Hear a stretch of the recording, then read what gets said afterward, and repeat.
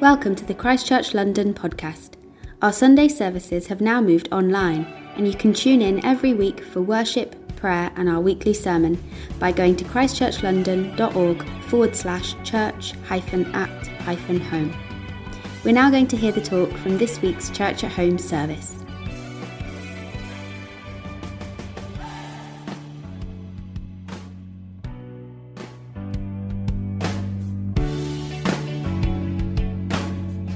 Hi there everyone, it's so great to be back speaking at Church at Home. Since the last time I spoke here, we've moved to a new house in Stockwell, hence the new backdrop.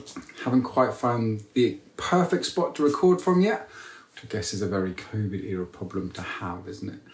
Anyway, if you are joining us for the first time, or if you've missed a few Sundays because you have been out and about visiting friends and family, then we are a few weeks into a teaching series based in just one chapter of the Bible, Romans chapter 12.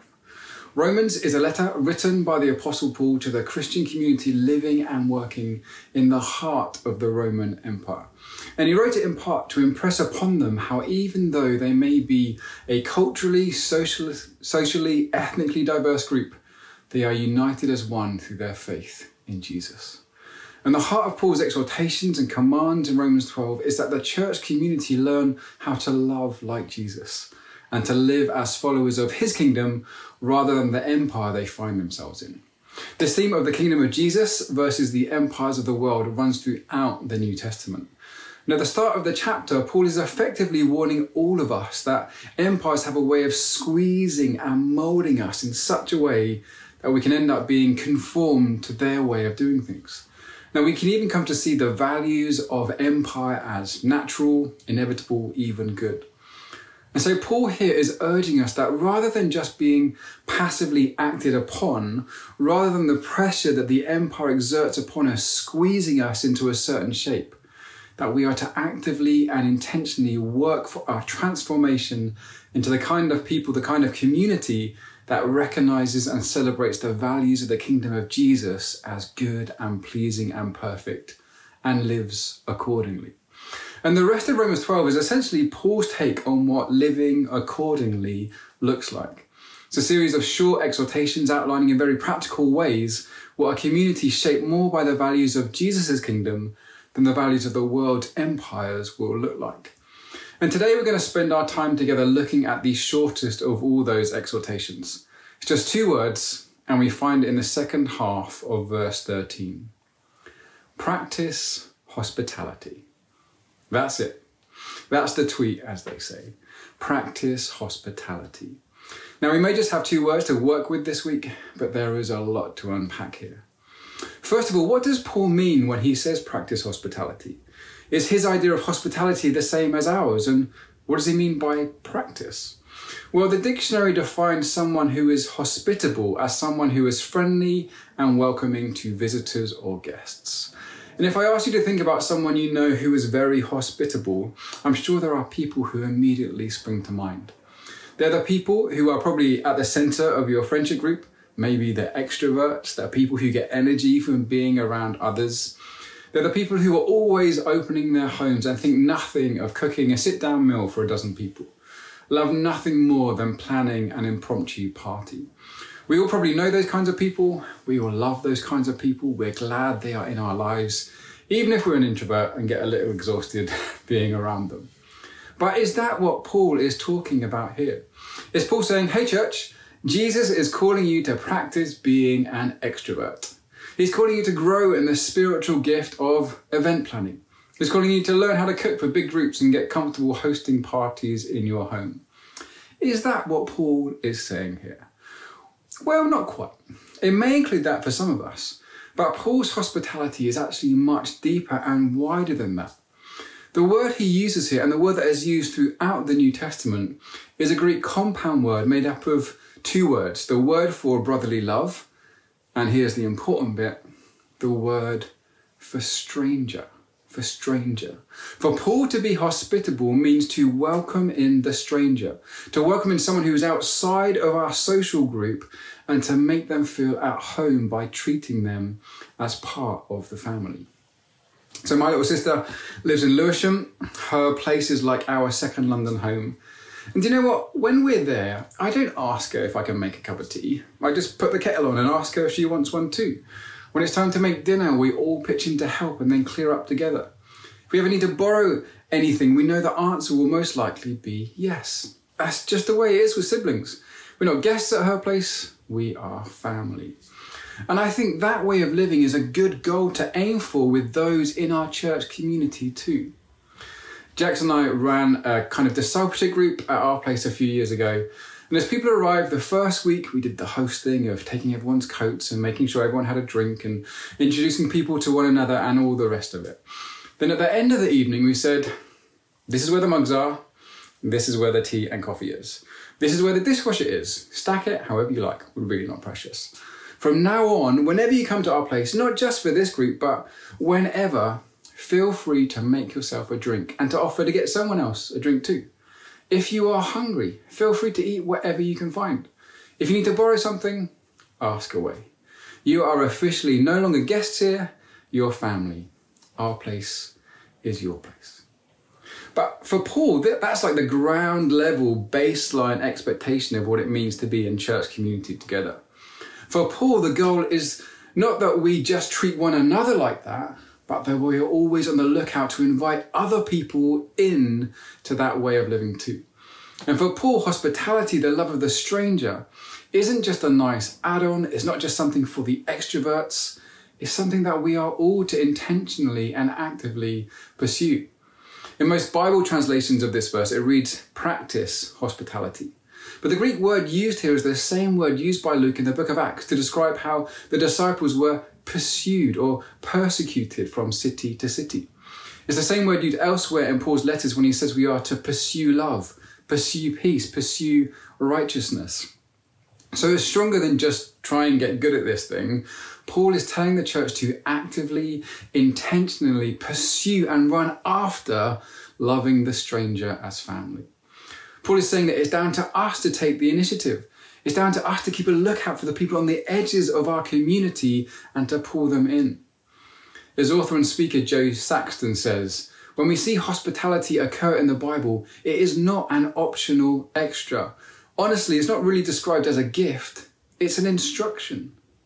For Paul, pursuing hospitality is such an essential part of what it means to be a follower of Jesus, that being hospitable ranks right up there with being able to teach and being holy and disciplined in his list of requirements for church leaders. And I think that one of the reasons that hospitality is so important to Paul is because being on the receiving end of hospitality was such a big part of his early story. You can find the first part of Paul's story in Acts chapter 9. And as you may know, it begins with him trying to look up and even kill the followers of Jesus. But then he has this incredible encounter with the risen Jesus, his road to Damascus experience, which in a moment completely deconstructs everything he thought he knew and even leaves him physically blind. So Paul is led by the hand into Damascus. He holds up in a room for 3 days, not eating, not drinking, trying to make sense of what has happened to him. And first off, God sends him a disciple called Ananias to pray for him to receive his sight, to help him start to reconstruct his life, and very importantly, to help connect him into the church community there. As you can imagine, Ananias has some initial reservations about going to a guy who's been trying to kill him and his friends. But God just says to Ananias, go. I've chosen this one. He's part of the family now. And so Ananias goes and he prays for him to receive his sight, which he does. And he introduces Paul to the whole community and they welcome him in as one of their own. And then when Paul travels to Jerusalem, the same thing happens again. Everyone is afraid of him, thinking this might just be some kind of trap. But then Barnabas, a key leader in the church, vouches for him and brings him right into the heart of their community. And they too welcome him in and treat him like family. So you see how Paul's early experience of the church was one of being on the receiving end of radical hospitality. He wasn't just a stranger, he was an enemy, and yet the church loved him as one of their own. This reminds me of a story of one of my friends. So my friend is quite active on Twitter, known to be a follower of Jesus. She's thoughtful, considered, uses the platform that she has to make a case for the reasonableness of having faith in Jesus and the value to society of faith communities. And a few years ago, she received a reply to a tweet that she had made from an atheist that she knew who took massive issue with it and decided to do his best to dismantle it and my friend 280 characters at a time. This person was aggressive, patronising, just plain rude. He didn't just refute my friend's point, he attacked her personally. And in my friend's words, pushed all of her buttons and tapped into all of her insecurities. And her first reaction was to rain down a Twitter firestorm on them and prove to everyone why this person was wrong and stupid and they were right. And because that was her first reaction, she decided it might be best to come off Twitter for a few days to calm down. And in that time, she talked to her spouse, she prayed about what a Jesus-like response would be. And do you know what she chose to do? She got in touch with this person directly and invited them to dinner. She decided to respond to her Twitter nemesis with real-life, in-person, radical hospitality. She decided to show brotherly love to this person who was very much on the outside of her community. Decided to open her home and invest time and money in cooking good food and buying good wine.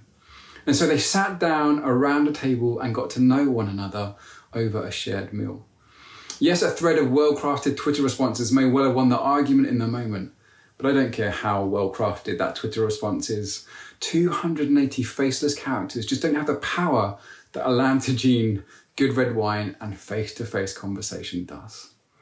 And one of the remarkable things for me about Paul's story is that a face-to-face encounter with the risen Jesus wasn't by itself enough for Paul. Paul also needed the gracious love of Jesus to be embodied through the radical welcome of his people. Paul didn't just need a revelation, didn't just need to have his thinking changed, didn't just need information told to him. He also needed to be embraced and loved by the family of God. And I think that is why when Jesus came announcing that the kingdom of God was here and inviting people into it, he didn't just spend his time teaching and performing miracles, he spent his time eating and drinking with people. In fact, it seems like he spent most of his time eating and drinking with people. In one point in Luke's gospel, Jesus is talking to the crowd about John the Baptist and who they thought that he was. And he says, you all know how John had this strong prophetic vibe and how he lived in the desert on a diet of locusts and honey and how because of that, the religious leaders said, don't listen to that guy, he's got a demon. And here I am, eating and drinking, and those very same people say, hey, don't listen to that guy, he's a glutton and a drunkard, a friend of tax collectors and sinners. I think his main point was that hate is going to hate. But this gives us an insight into how Jesus spent his time. As one commentator notes, in Luke's gospel, Jesus is either going to a meal, at a meal, or coming from a meal. And at every one of those meals, you find Jesus extending his hospitality to those considered to be on the outside of society, which actually tells us something incredibly important about the kingdom that Jesus was bringing. That his kingdom is a kingdom that is open to all. In another scene in Luke's Gospel, chapter 14, Jesus helps connect the dots between the practice of extending hospitality to all and the reality of God's kingdom. So in this scene, Jesus has been invited to a meal at the home of a very prominent Pharisee, one of the religious and cultural elite of the town.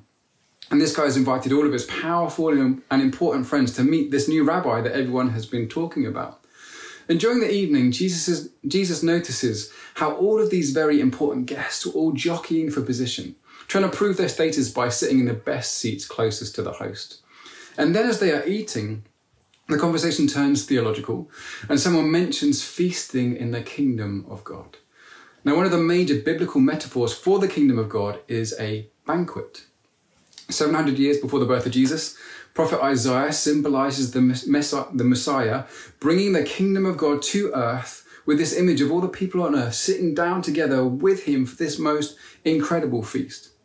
On this mountain, Isaiah writes in chapter 25, the Lord Almighty will prepare a feast of rich food for all people, a banquet of aged wine, the best of meats, vegetarians, and the finest of wines. On this mountain, he will destroy the shroud that enfolds all people, the sheet that covers all nations. In other words, everything that stops people seeing God for who he really is. He will swallow up death forever. The sovereign Lord will wipe away the tears on all faces. He will remove his people's disgrace from the earth. So this is a metaphor for the coming kingdom of God. But by the time of Jesus, Isaiah's beautiful vision of the whole world coming together to feast at the Messiah's table had been drastically altered. Both the Aramaic translation of the Hebrew scriptures in use at the time and the Book of Enoch written around that time, well, they still have Gentiles, non-Jews at the banquet, but in both they are only there for God to wipe them out. In the Book of Enoch, the righteous Jews have to wade through the blood and guts of the smitten Gentiles to get to the table, which, yes, is a very different version to Isaiah's feast. Then an Israelite sect at the time, the Qumran community, was teaching that actually the Gentiles would be excluded from the feast altogether. And not only that, they also limited attendance at the banquet to any Israelite who had not only perfectly kept the law, but who was not smitten in his flesh, paralyzed in his feet or hands, or lame or deaf or dumb. Had to be physically perfect as well. So that was the general feeling regarding the Messiah's banquet at the time of Jesus. And it gives us a good idea of what the Pharisees and religious leaders thought about who was in and out when it came to the kingdom of God. And so when Jesus is at this meal and he sees how the understanding of the Messiah's banquet is playing out in real life, how only the very elite of society are invited to their meals, how everyone is obsessed with their status and proving their religious credentials, he tells a parable. He says, a certain man was preparing a great banquet and he invited many guests. When the food was ready, the host sends his servant out into the village to tell those who had been invited to come and eat. But then, one by one, all the guests start to make their excuses as to why they can't actually come after all.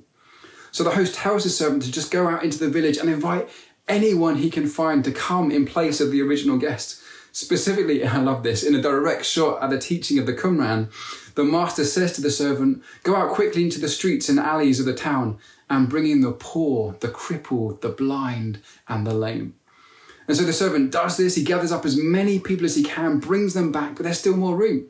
And so the master says, go out into the roads and the country lanes and compel those you find there to come in so that my house will be full. The servant was to go outside of the master's town to the strangers outside of his community, understood throughout church history to be an analogy for the Gentiles, for us, and compel them to come and enjoy the party. Jesus is quite clearly teaching through this parable that the Pharisees had drastically misunderstood Isaiah's vision of the kingdom of God because they had drastically misunderstood the gracious, inclusive, stranger-loving heart of God. Despite what the Pharisees may have thought, despite what they may have been taught, despite what they may have wanted to be true to make themselves feel superior to everyone else, Jesus says that the messianic banquet, the kingdom of God, is open to anyone and everyone. The only condition is that you actually respond to the invitation and you come and you feast. And so here's the important bit.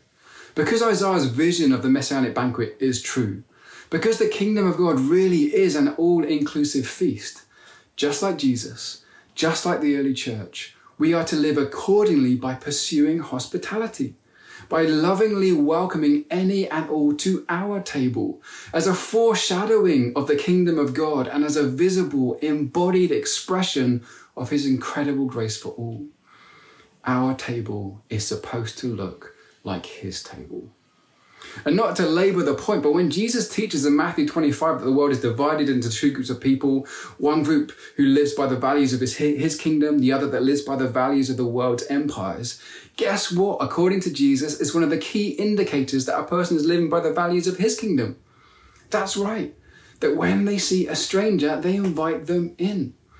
Additionally, because Jesus so identifies with us, with humanity, because he is able to recognize the divine image in each and every one of us, he says here that whenever we welcome the stranger in, whenever we show hospitality to someone outside of our social group, we are actually showing hospitality to Jesus himself. Truly, I tell you, Jesus says, whatever you do for one of the least of these brothers and sisters of mine, you do for me.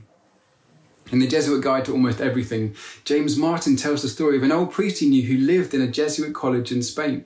It was his job to answer the main door to the college, and he developed the habit of every time the doorbell rang, of calling out, "I'm coming, Lord," as he went to answer the door. Isn't that great? He wanted to remind himself to welcome each person who came to his door as if it was Jesus himself. And I mention this because, let's be honest, being hospitable can just be really hard sometimes. Often it's far from the easiest option. The Apostle Peter, writing to the early church, says to offer hospitality to one another without grumbling. Peter is a realist. He knows that it just takes a lot more emotional energy, time and money to welcome people into our lives, to love strangers like family. He knows that being hospitable will involve sacrificing some of our personal space and time, that our food budget may have to go up, that we might have to be prepared for things in our home to get stained or broken, that we'll probably have to endure the occasional awkward silence or tense conversation, that at some point it's likely that someone may well take advantage of our hospitality. And because of that, it can be really easy to grumble as we do it. One of my favourite quotes about hospitality is that hospitality is making someone feel at home even when you wish they were.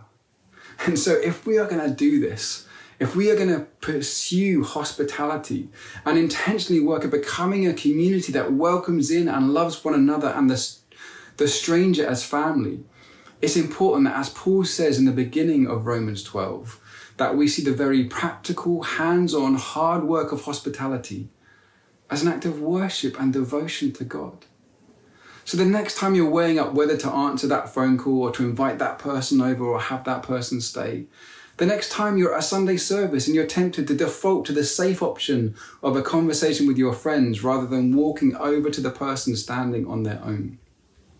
The next time you're sitting there wishing you'd said no instead of yes, that you'd never made the invitation in the first place. Why didn't you remind yourself that this person in front of you is made in the image of God and is loved by Jesus? And why not choose to show hospitality to them as a way of expressing your love for God? Now, there are obviously loads of different things we could do to become a little bit more hospitable this week. There are loads of next small steps we could take. All the way from inviting someone to stop by for a cup of tea to considering using your spare room to house a refugee. And I'd really encourage you to spend some time this week thinking about this, praying about it, talking with your friends about how you together can become more hospitable in your community. But right now, we're going to finish by taking communion together.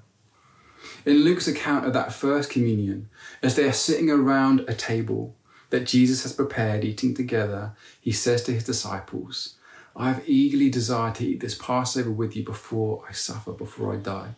For I tell you, I will not eat it again until it finds fulfillment in the kingdom of God.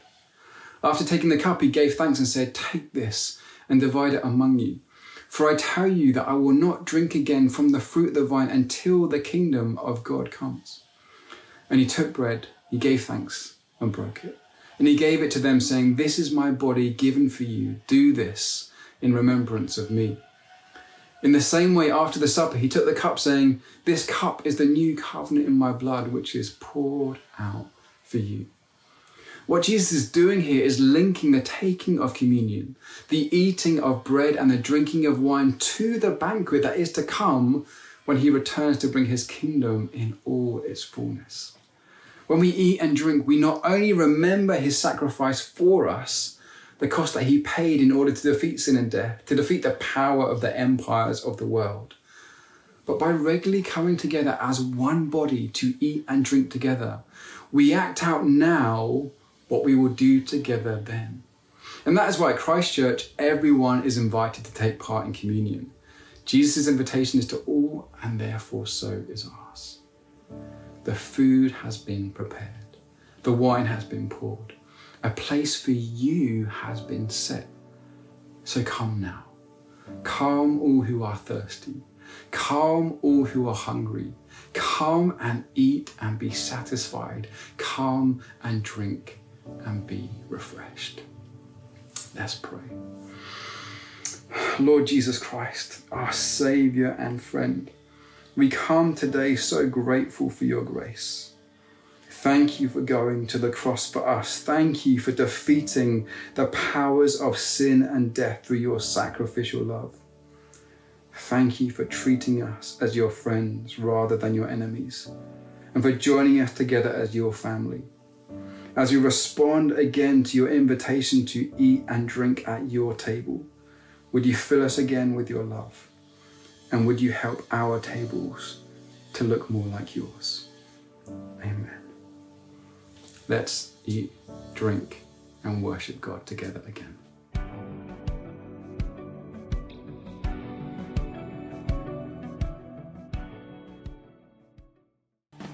We hope you enjoyed this talk from the Christchurch London podcast. To hear other talks or find out more about our Sunday services, head to christchurchlondon.org.